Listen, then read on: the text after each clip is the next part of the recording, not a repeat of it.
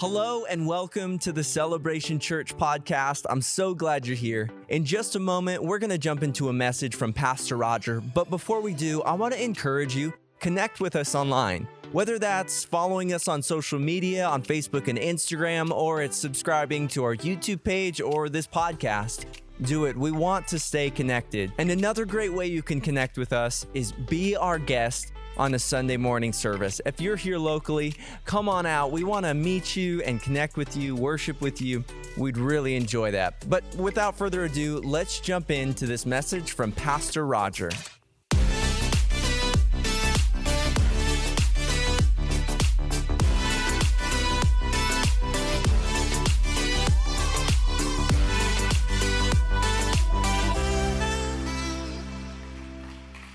Well, good morning, everybody. Good morning. Hey, we are officially in the middle of summer now, aren't we? This is great. It took us a minute to get here, but it is fantastic. I'm enjoying the weather, and yes, it's great. I've been riding bikes with the kids and floated a river. It's been, after I talked about that Pegasus thing, my kids were like, we're riding it on 4th of July, and it was a little embarrassing. But yeah, it's been really good.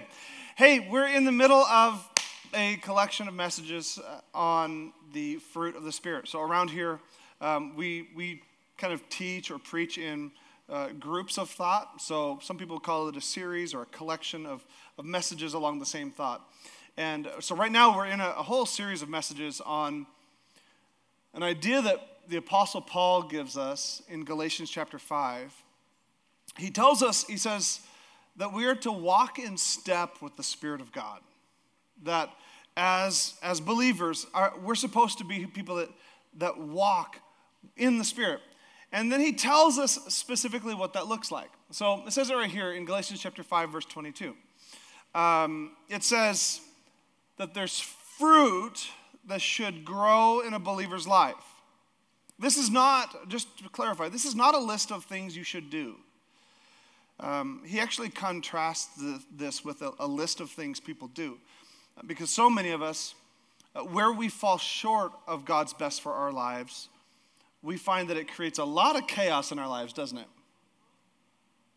That was kind of like, how many know that you're the cause of most of the chaos in your life?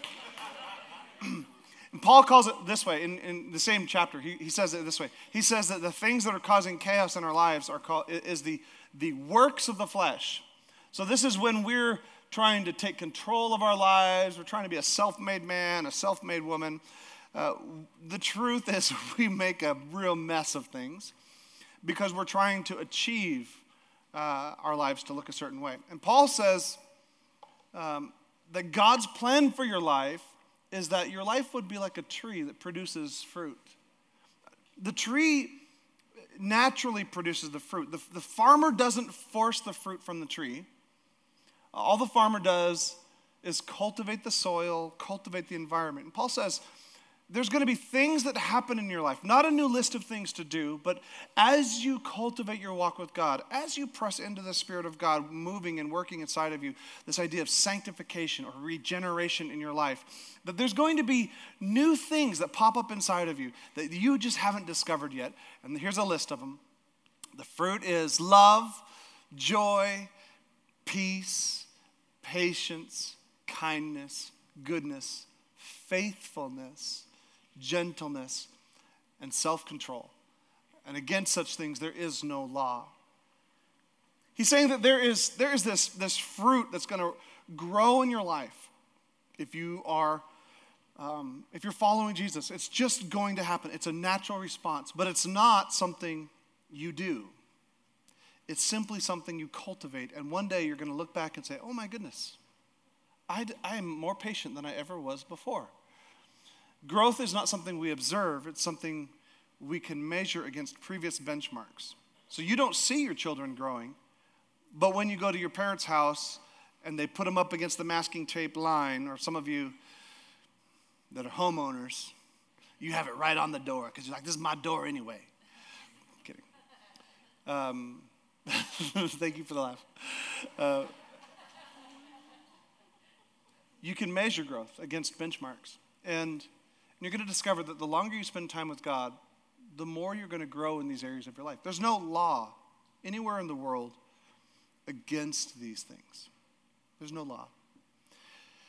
So today we're in the fruit of goodness, which goodness is a great one, because goodness, it feels a lot like kindness to me. Kindness seems like it's a gimme. It's like, oh yeah, like kindness, yeah, we should be kind. Goodness is like, yeah, we should be good. I remember seeing goodness. It was like something on the hallway in the elementary school, like on the side, there's like goodness, kindness, like we're supposed to be good people, good citizen award. Like, yeah, we're supposed to be good.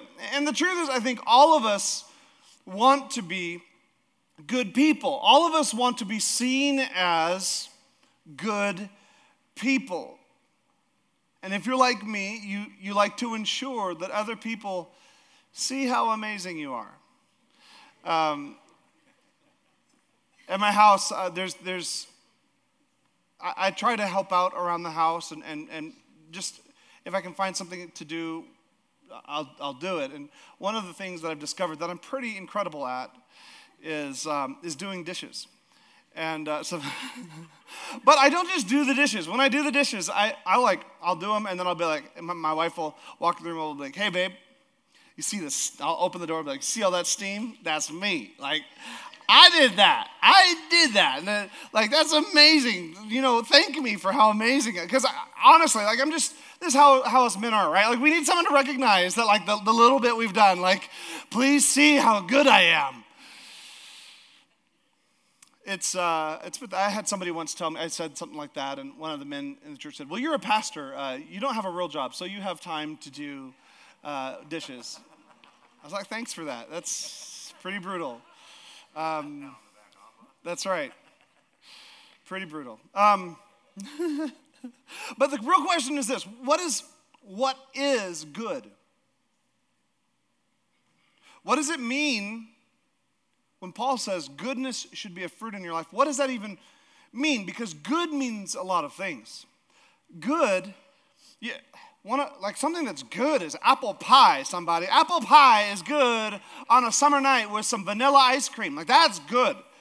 Something that is good all the time. It has never not been good. Well, that's not true, but mostly never not been good is apple pie from McDonald's. You know what I'm saying? That's like a little miracle pill, right? That's amazing. And then take it up a notch to caramel apple empanadas from Taco Bell. That's the will of God. Like, that's good.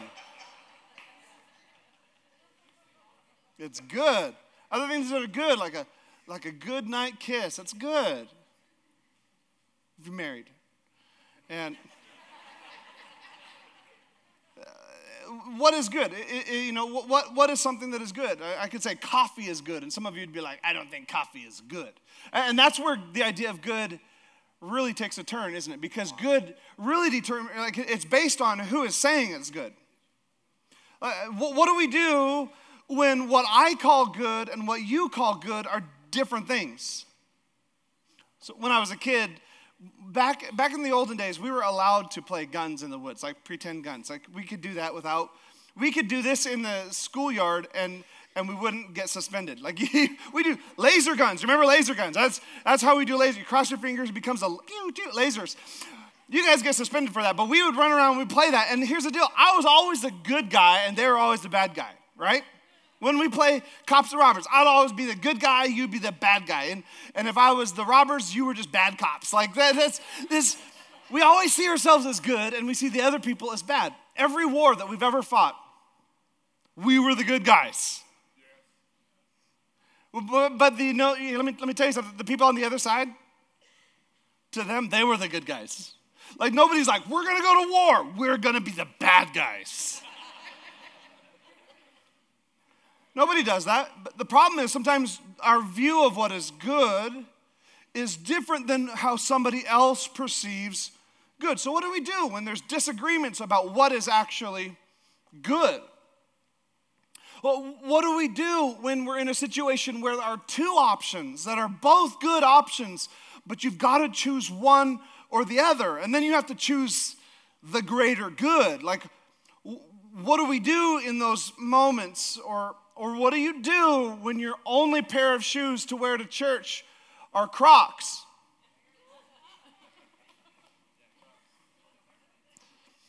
My son, going to youth camp, he was like, hey, somebody's looking at their feet right now. They're like, I had somebody after first service, they're like, they brought their mom over who couldn't hear me, and they were like, hey, Mom, show the pastor your shoes, and she couldn't hear, and she's like, I was like, those are very nice shoes. Here's the deal. So, that's great. My son going to youth camp, he's like, hey, Dad, I need some Crocs. I was like, you can have my old Crocs, and he's like, yeah, he gets these, he's like, it's super cool, we're wearing Crocs. And my wife's like, that's because we're in Idaho, it's just behind the times. And I'm like, babe, we're from Alaska, we don't have the right to say that. And I get to youth camp, and all of you guys are wearing Crocs, and I don't know. We need to talk about the definition of good. All my nurses are glaring at me right now. How dare you talk about our Crocs? Here's what the Bible says in Ephesians chapter 2, verse 10. It says, for we are God's handiwork. If you're here today and maybe you're not a believer, or you're new to the Christian faith, or maybe you're just checking things out still, I want you to know what we believe about you. You may not share the same faith as us, but we believe wholeheartedly that you are God's handiwork, that you are special to God, like you are like if he was taking time to make something, it was you. And we believe, like, if God had a refrigerator, he would put your picture on the refrigerator. That's what we believe about you. It says you are God's handiwork. Every single person in this room, God's handiwork. And you were created in Christ Jesus to do good works, which God prepared in advance for us to do. God desires us to do good works, but not so that he'll approve of us. You're already incredibly special to him. So the real question is, what does good mean? And when I prepare for these messages, I do a lot of really in-depth study. And so I went to dictionary.com, and there was dozens of answers for the definition of good or goodness. And so I couldn't pick one. I should have just picked one that suited my message. Instead, what I did was I looked at the Greek words. And in Greek, the Greek word here for goodness in Galatians chapter 5, it's a word,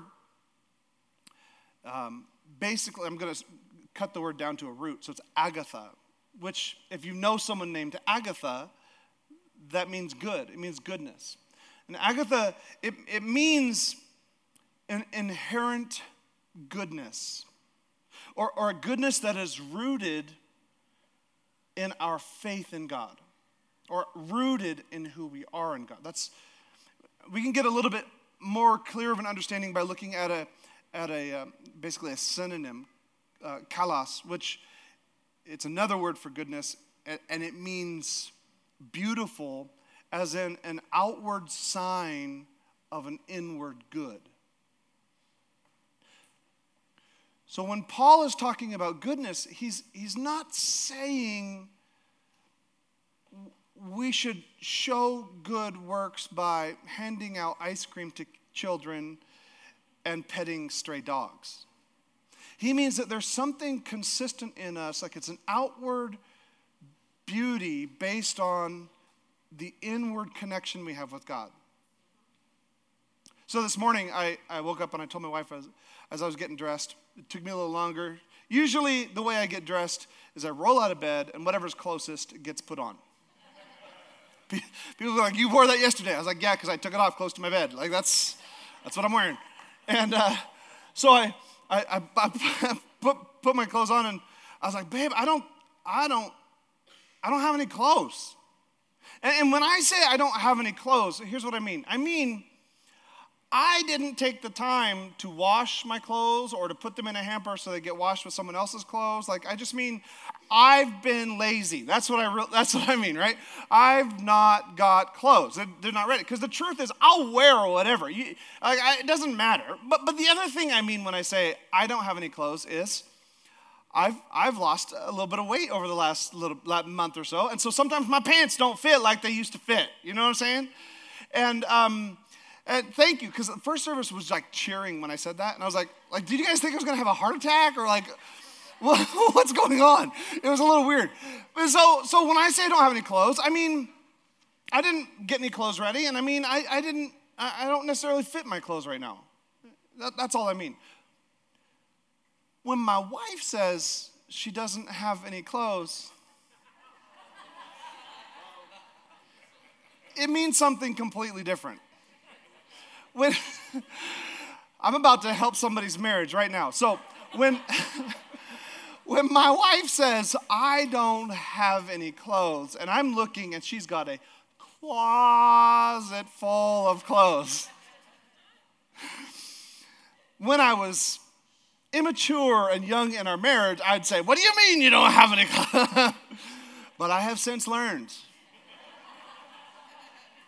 When my wife says I don't have any clothes, it does not mean she's outgrown her clothes. It does not mean that she hasn't taken the time to like fold her clothes.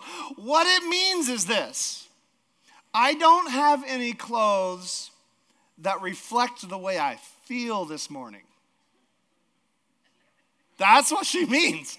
She means I'm feeling super sporty this morning and I don't have anything that feels the way I feel sporty right now. Like she's saying, all my clothes look a little too sophisticated. I'm feeling quite grungy this morning and I need a little grunge in my life. She's saying, I don't have something that feels. Ladies, I need you to help me out. Am I telling the truth? Okay, thank you. Men, listen. Don't tell them, yes you do. No, say, baby, you look fine. You put on whatever. This is what Paul means when he says goodness. He's saying goodness is like putting on a clothing that reflects what's going on the inside. So it's not behaving good. It's having this internal connection between who you are in God and what is being reflected to the world around you. Another word to use here to make more sense is the word integrity. It's an integrity between what God is doing inside of you and the world around you. Integrity comes from a root word, integer, which if you remember from school, the word integer means a whole number. It's the idea of being whole, being complete, not needing anything else, reflecting everything on the outside that you are on the inside. So when Paul says that we should be marked by a fruit called goodness, he's saying you should be marked by a fruit of completeness in who you are.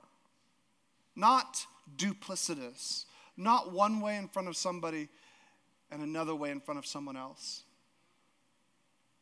Here's what Hawthorne wrote. He said this: no man for any considerable period can wear one face to himself and another to the multitude without getting bewildered as to which may be the true.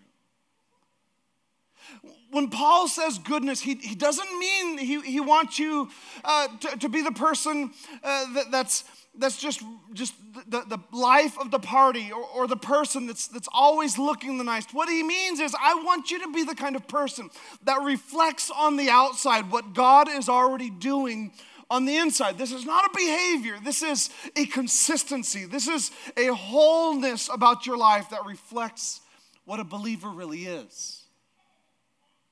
So Matthew chapter 7, it says it like this, verse 17.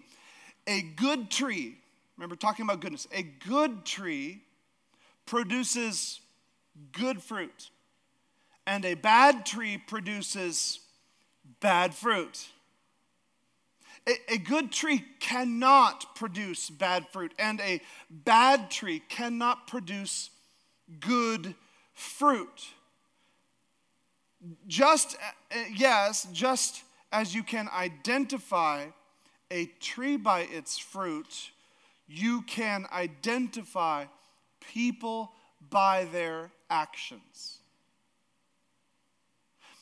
I'm telling somebody today that God's plan for your life is not that you would have a little bit of progress in one area of your life and neglect another area of your life. God's plan for spiritual maturity, God's plan for sanctification or growing in Christ is this idea that He wants you to be whole, a good tree that produces good fruit. Because if the roots of the tree are bad, if the core of the tree is bad, you can pretend all day that the fruit is good, but it will not be good. But if you'll work on the core, if you'll work on the roots, you're going to have good fruit. You're going to have good fruit. And when I hear this, like, okay, God wants me to be a good tree. A fruit of the Spirit is goodness. My next question is, then give me a list.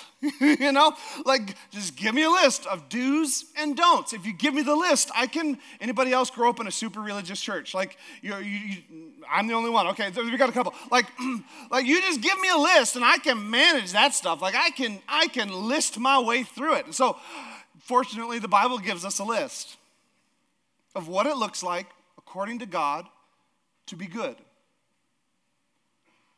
It says it this way in Micah chapter 6, verse 8. He has told you, O man, what is good. This is God's definition of good. What does the Lord require of you? But to do justice, to love kindness, and to walk humbly before your God. And that's something we can all get behind. We see that. It doesn't matter. I mean, you may not be a believer in the room, but you're like, those first two, like I'm down for those first two. That seems good to me, right? To do justice. It's God's plan for His people to be people who reconcile the world through justice and help the world. Like we love the Justice League because we believe in the idea of justice. And then he said, people that love kindness. Kindness is love being displayed towards others. It's a willingness to help others. And we're like, yes, like you don't even, like everybody's about that. That's easy. But the truth is he doesn't stop there. He doesn't say just do justice and love kindness. He says you've also got to walk humbly before God. Walk humbly before God. And that's where it becomes difficult to agree with God's definition of goodness. Because most of us, we really love the idea of kindness. We love the idea of justice. But I don't want God to dictate what is kind and what is just. I don't want God's opinion inserted into, I'm my own man, I'm my own woman, keep God off of me. And so what happens is we believe a lie that says, I can be kind and I can be just without God's rule in my life. And what happens is we begin to believe a lie that God's desire, God's plan for your life is oppressive, that you would be more free without Him, that sin offers more enjoyment than God offers, that everything in life would just be easier if God would not impose His will or rule.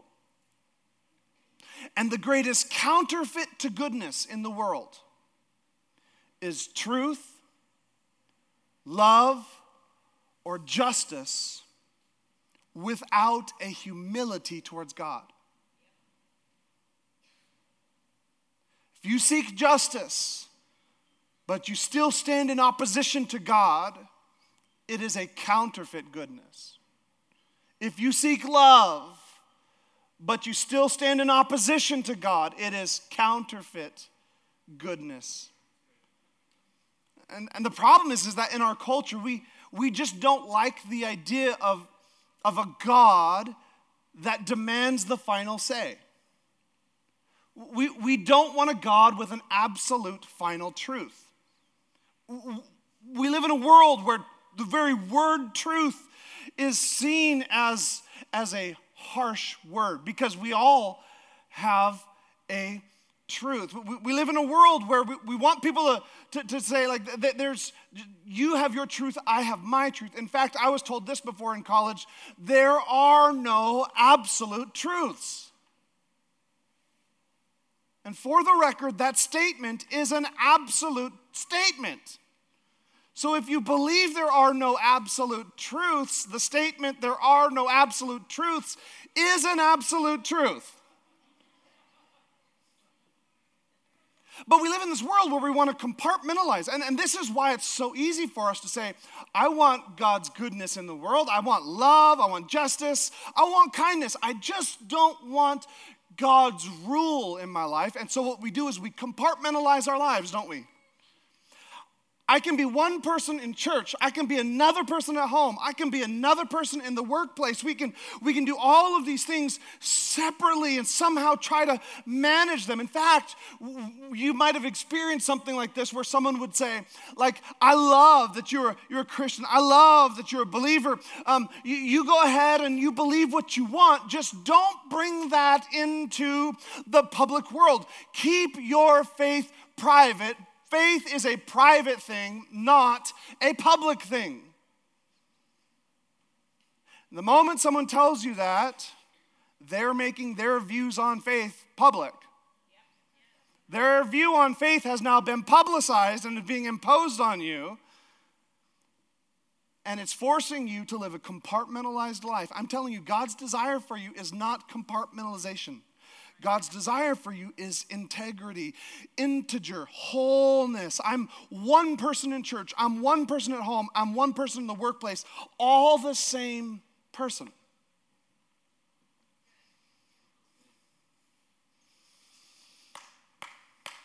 Thank you. All goodness comes from God. And it comes from the conviction that God is trustworthy. This is why we struggle with that last piece of walking humbly before God. Because we struggle to believe God is trustworthy. And this is the original sin that Adam and Eve experienced. When the scripture tells us of their transgression against God, it's that they just didn't believe he was trustworthy. They didn't believe he was good. Look at this in Genesis chapter 3. It says, the serpent was the shrewdest of all the wild animals the Lord God had made. And one day he asked the woman, this is really an interesting spot in scripture. I don't know how to reconcile. There's a talking snake. And the Lord God, the shrewdest of all the animals the Lord God had made. And one day he asked the woman, did God really say, you must not eat from the fruit of any of the trees in the garden? Of course we may eat of the fruit of the trees in the garden, the woman replied. It's only the fruit from the tree in the middle of the garden we are not allowed to eat. God said you must not eat it or even touch it, or you will die. You will die, the serpent replied to the woman. God knows that your eyes will be opened as soon as you eat it, and you will be like God, knowing the difference between good and evil. You see, here's the problem.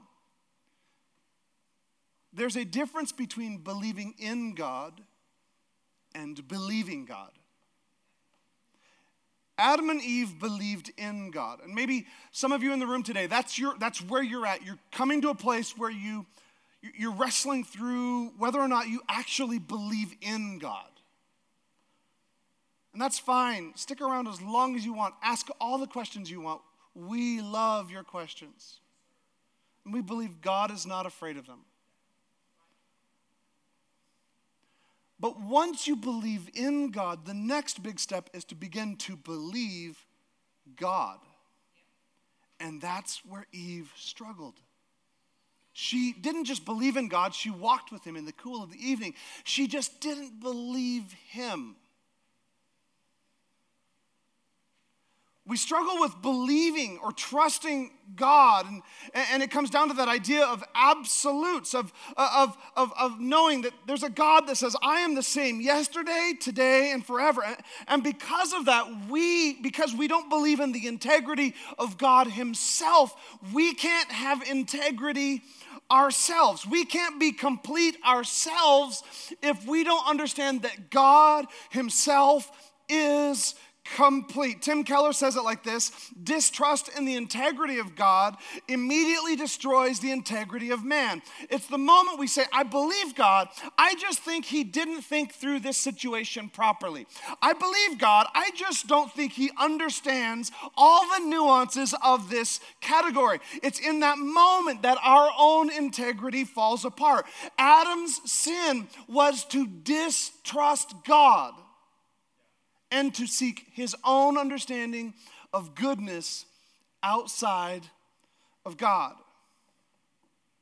And the reason he would distrust God and the reason he would look for for goodness outside of God comes down to this: a fundamental belief that something other than God would satisfy him.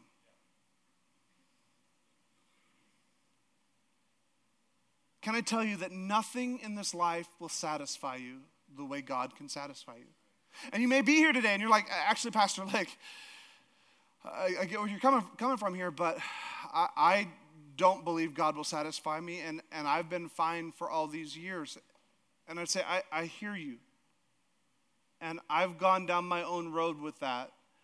And I would say, just as concerning me, not you, but for me, I discovered that when I thought I would be satisfied by the approval of other people, I found myself living a life driven by the fear of their rejection. And every decision I made and every choice I made was out of a fear of rejection of other people. And when I found myself living a life where I thought I would be satisfied by accomplishing something or some sort of ambition in my life, I discovered that what appeared to be ambition to someone else was really me being driven by a fear of failure. And it looked like success to you, but when I went to bed at night, I was still nervous because I was afraid of failing. And when I thought I would be satisfied by having things with brand names or things that were shiny or things that other people would look on and say, he's successful, I discovered that the truth is I was driven by a fear of poverty. And every time I got money in my hands, I wanted to buy something I couldn't afford just so I could prove to someone else that I was successful based on what I had. And it never worked for me. Let me just say, if you believe that you will be satisfied in life when life becomes predictable, you're going to be consumed by worry, and you're going to be driven by a need to control. I'm telling you, the only place you'll find satisfaction is when you simply walk before God humbly, when you trust God that when he says something, it's true. And this is what we fundamentally believe. It's in theology, we would say it like this: orthodoxy produces orthopraxy, or right thinking, or actually right worship, produces right behavior. So what we believe about God produces how we behave towards God and other people. And if I believe that God won't satisfy me, I will find myself chasing for a new love, chasing for new career, chasing for all these things, looking for satisfaction in my life. But when I believe that God is the only one that is good, and he's the only one that satisfies my life, I will find this wholeness, this contentedness in my life where I can stay put right where I am, knowing that he's always good all the time.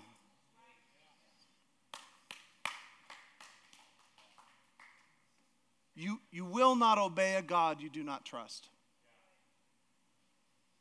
And all goodness comes from the conviction that God is trustworthy.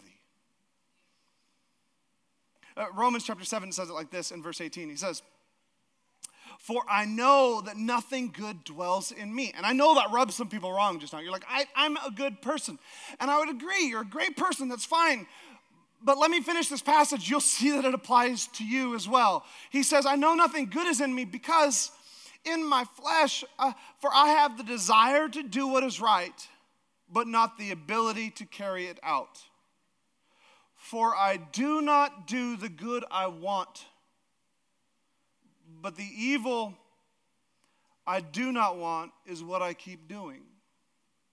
Paul's saying this. He's saying there's this thing inside of me that even though I know what's good and I know what I want to do, I still don't seem to do it. And the things I try to avoid, I still do the things I try to avoid. And that's the real problem. Because when we seek goodness in ourselves, we'll never find it. It's when we recognize that God alone is good that we can find this integrity with God in our lives. And this is again, if you're new to the church, maybe you're just checking things out, I'm going to describe the people sitting next to you. They're not going to like it, but I'm going to, so you can get a glimpse into their world.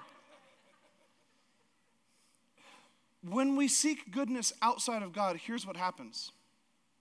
We become really good at loving God and being good in our private life. And so what happens is we're the kind of person that prays with our family for dinner. We tuck our kids in for bed. We read devotionals. We're just like super good people at home and like just prayerful. I mean, just have like, just that we walk in the house and it just smells like potpourri and like, it's just amazing. But then when you go to our workplace, what happens is you discover we're absolute jerks at work, steamroll people. Like you wouldn't know we're a believer.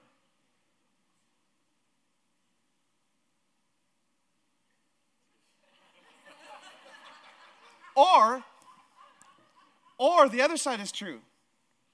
The other side is true. Where we're at work in public, we're this really good person, like really faithful to the things of God. Like in our work dealings, we're just consistently like have integrity. We're the kind of person that's in church every Sunday. We teach a Bible study. Like we're just outwardly, everybody that knows us in the community is like, oh my goodness, your dad is such a great believer. But what they don't know is that at home, he becomes an absolute tyrant, yelling and growling and angry all the time. In front of everybody else, super godly, super good. But privately, super. And so what happens is we flip it. We're either really good privately or really good publicly. But we really struggle to be people of integrity, don't we? And I'm saying God's desire, a fruit. This is not something you can force to happen. It's something that happens when you cultivate the Spirit of God in your life. And that is this: we become the kind of people who are consistent at home and we're consistent at work. We're consistent at church and we're consistent in the coffee shop. I'm just saying we should be people of integrity.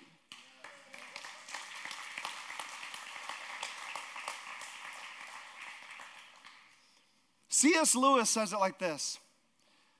He says, if you think you are not conceited, you are very conceited indeed. Pastor, this isn't my problem. It's probably very much your problem.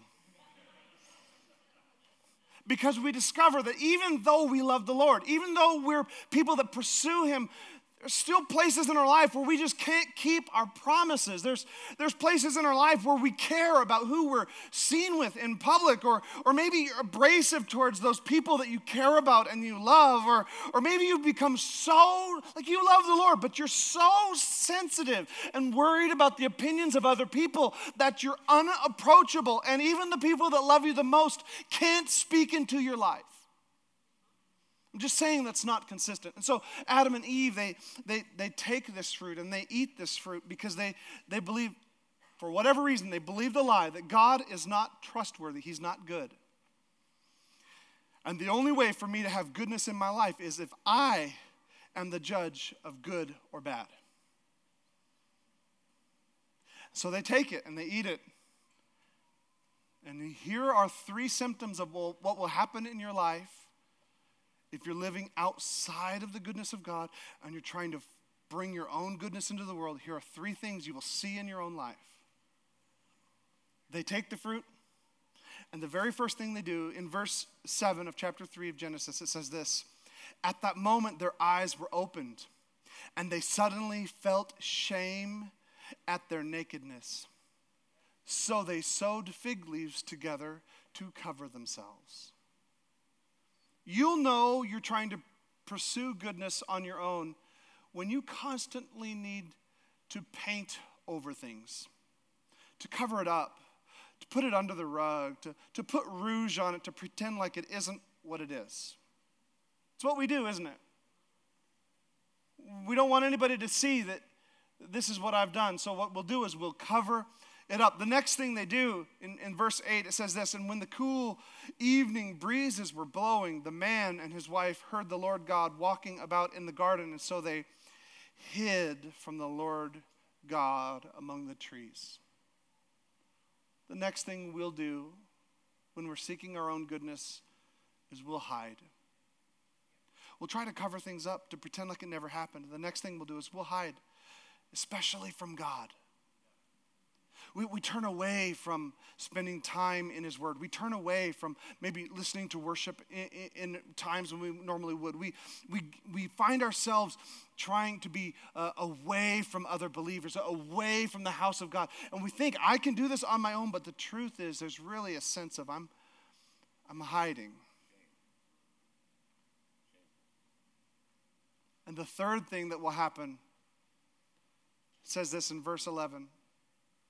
It says, this is God speaking. He said, have you eaten from the tree whose fruit I commanded you not to eat? God knows the answer to that, but he asks. And the man replies, it was that woman.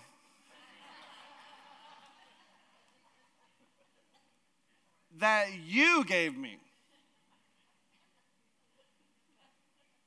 You see that, right? Adam is blaming two different people. He's blaming that woman. This is like the only time in my life I'm allowed to say that. My wife, she would not. He's blaming Eve. But who's he really blaming? You did it. You're the one that. How many times do we find this in our own life? God, it's that husband that you gave me. That's the real problem here. God, it's that career that you put me in. God, it's that stupid house that you gave us. And we'll find ourselves covering up the things in our life, hiding and blaming and pointing the fingers at other people when we seek goodness on our own, because in us there is no inherent goodness. All goodness comes from God alone. And so when we have His goodness in our life, we begin to display goodness. And what's so incredible about this passage is it doesn't stop there. God begins to kind of fix the whole situation as the band would come. God begins to fix the whole situation, and He makes this promise or this prophecy to the woman. He says this. He says that out of you, like one of your great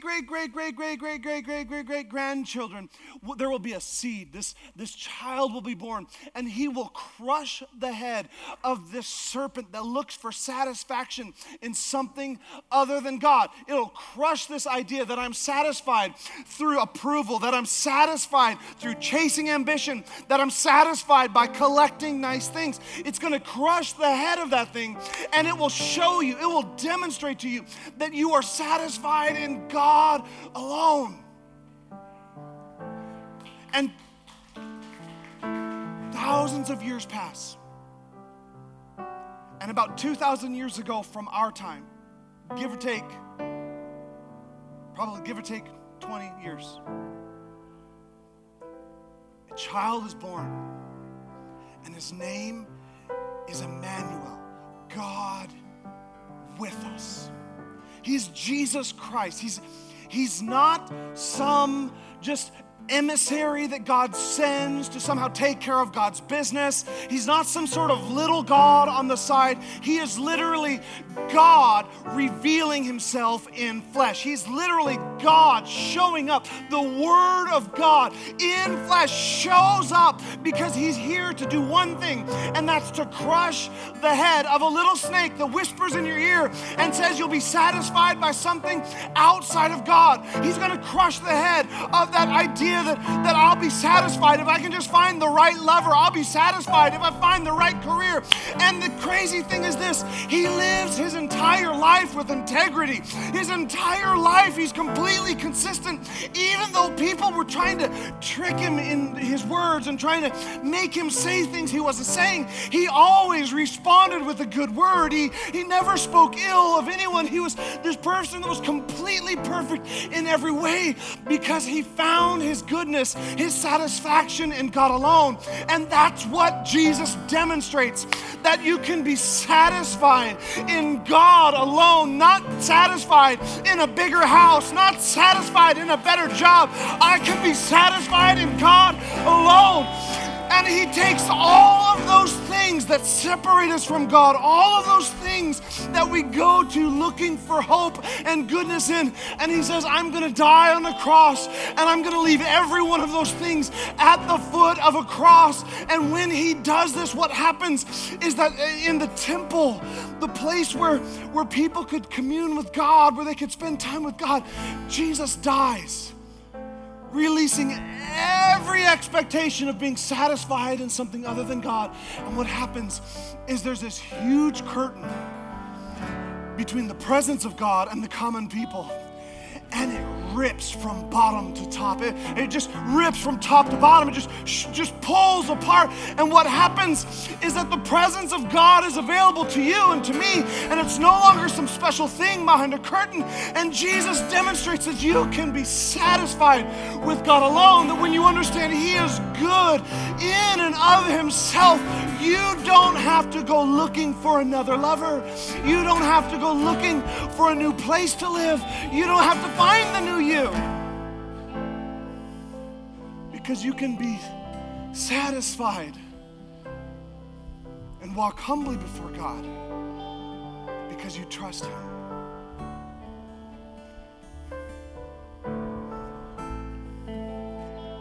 In Jesus, you can stop covering things up.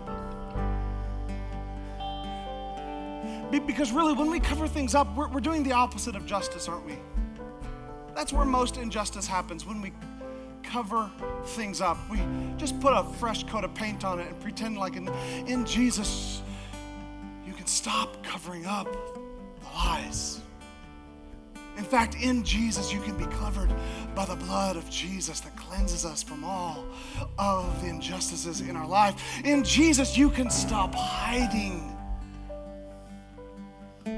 You can start living a life open towards other people with kindness and love. You can love kindness in Jesus.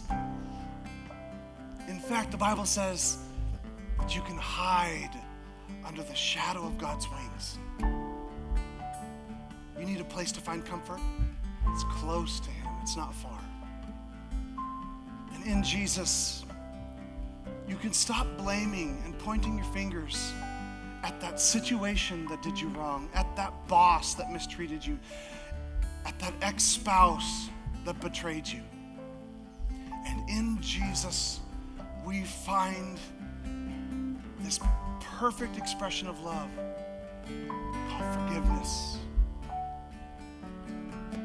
I'm just telling somebody today that if you're looking for goodness, it doesn't happen when you try harder. It happens when you seek to know the goodness of God, and then you just try to remain in the goodness of God, consistent in the goodness of God.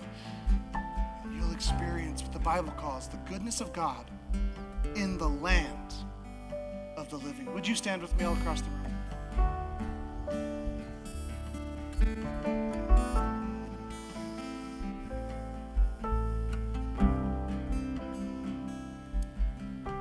Maybe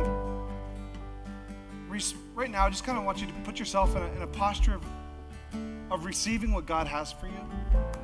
For me, that often looks like just kind of like, what do you have for me?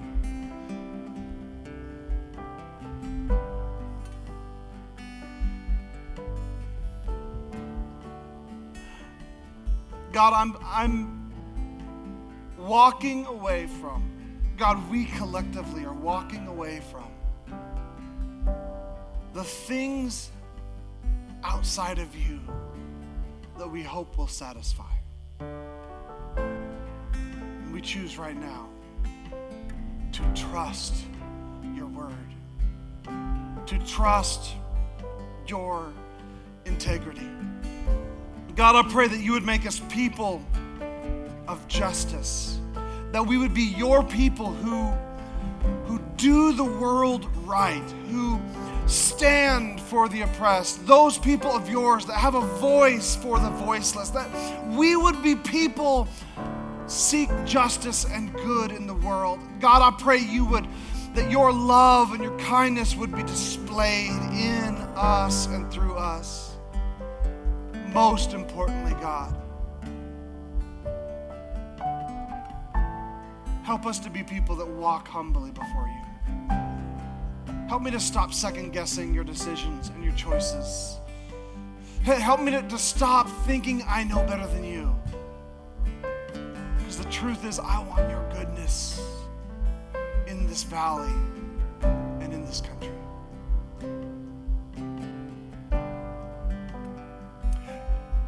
Maintain the sort of posture towards God you have right now. Just kind of stay in that place. If you're in the room today, and for you, when I talked about walking humbly before God, for you, you know that's right where you are. Like, that's your next step. Your next step is to let God be God in your life.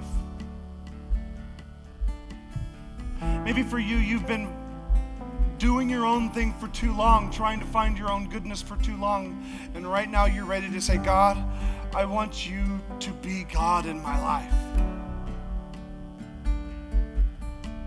If that's you, you're ready to turn back towards him, or you're ready to turn to him for the first time, would you put up a bold hand, a tall hand? I see that tall hand. Anybody else? Anybody's got a tall hand towards God?